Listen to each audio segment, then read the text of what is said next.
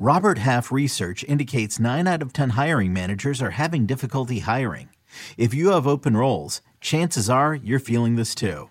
That's why you need Robert Half. Our specialized recruiting professionals engage with our proprietary AI to connect businesses of all sizes with highly skilled talent in finance and accounting, technology, marketing and creative, legal, and administrative and customer support.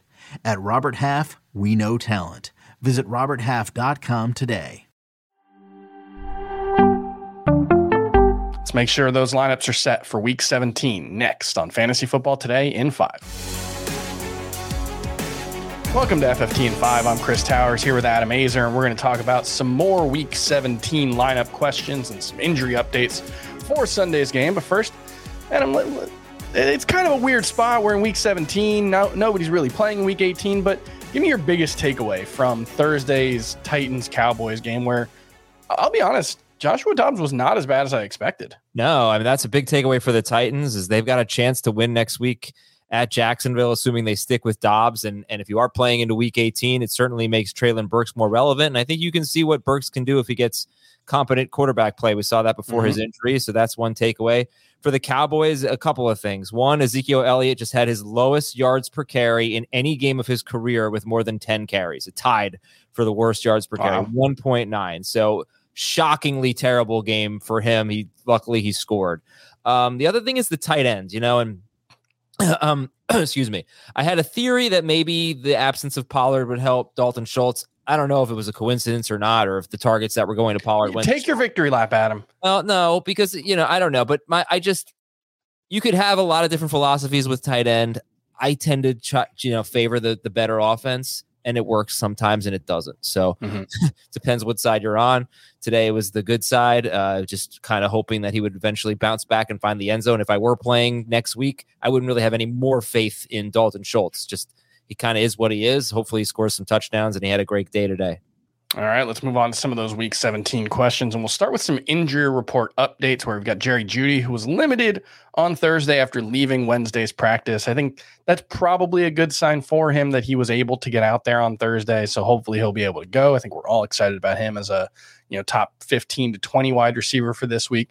And then there's the Eagles and Saints game where there's just so much unknown, and unfortunately, there's some pretty big names there. Alvin Kamara has not practiced this week, Wednesday or Thursday. However, there's some weird stuff going on with this one because it's a quad injury. However, he's also been limited as personal reasons.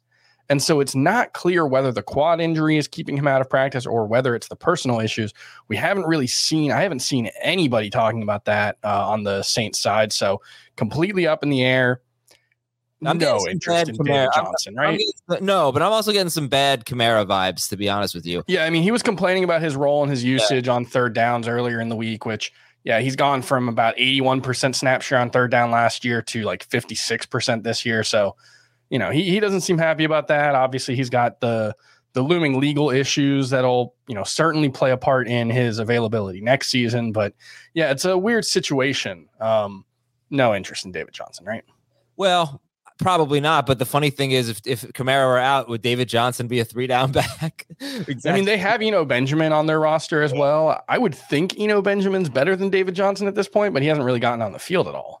I think Hassan Haskins is the reason why you don't start David Johnson, right? It's too risky. Yep. You also on the other side have Chris Olave on the Saints side. He's been limited both days so far, so hopefully he'll be back. He would be a boom or bust wide receiver too for me if he does play. Obviously, it's a tough matchup, but he's got big upside. And then on the Eagles side, we did have Jalen Hurts make his return to practice on Thursday, so it looks like there's a chance he'll play. I still think it's unlikely, but certainly a non-zero chance that he plays. And then Miles Sanders returned on Thursday. He was limited. Hopefully, he'll be able to go, but if he doesn't, I think Boston Scott would be in that. There's kind of a big blob of wide receiver 2/3s this week that I think you can throw J.K. Dobbins and Devin Singletary, Deontay Foreman, Brian Robinson, a lot of guys. I think he'd be in that discussion and kind of Gainwell probably a little lower in PPR. And then Deebo Samuel did return to practice on a limited basis with that knee and ankle injury. I don't expect him to play. If by some miracle he did, would you trust him?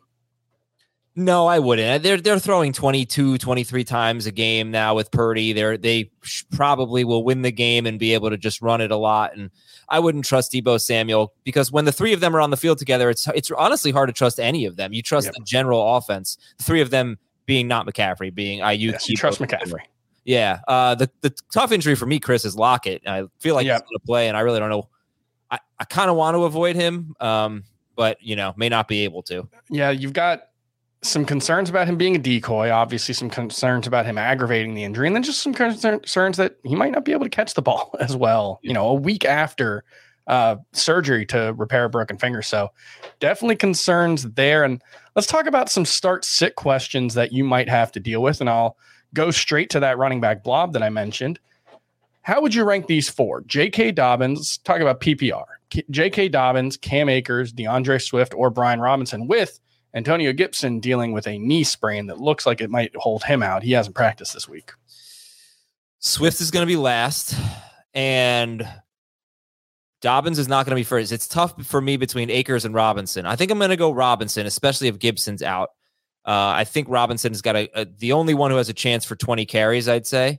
The best chance for 20 carries. I think Akers has a chance at that too. So I'll go Dobbins. Probably not. I don't know if he's ever had a 20 carry game. Right. So I'll go Robinson, Akers, full PPR. I guess I'll go Swift, Dobbins. All right. Let's talk about some wide receivers before we go.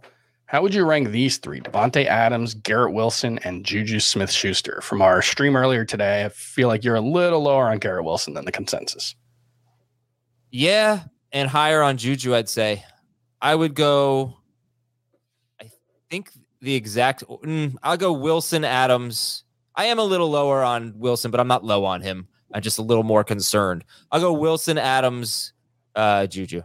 That's the exact order I have them in. I think we might have had the exact opposite order for the running back. So at least we agree on the wide receivers. And that's going to do it for FFT and 5. We'll be back on Sunday morning with some injury updates and more start-sit calls. We'll see you then.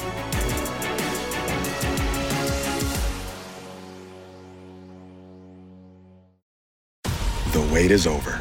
The Chi returns with new episodes on Paramount Plus.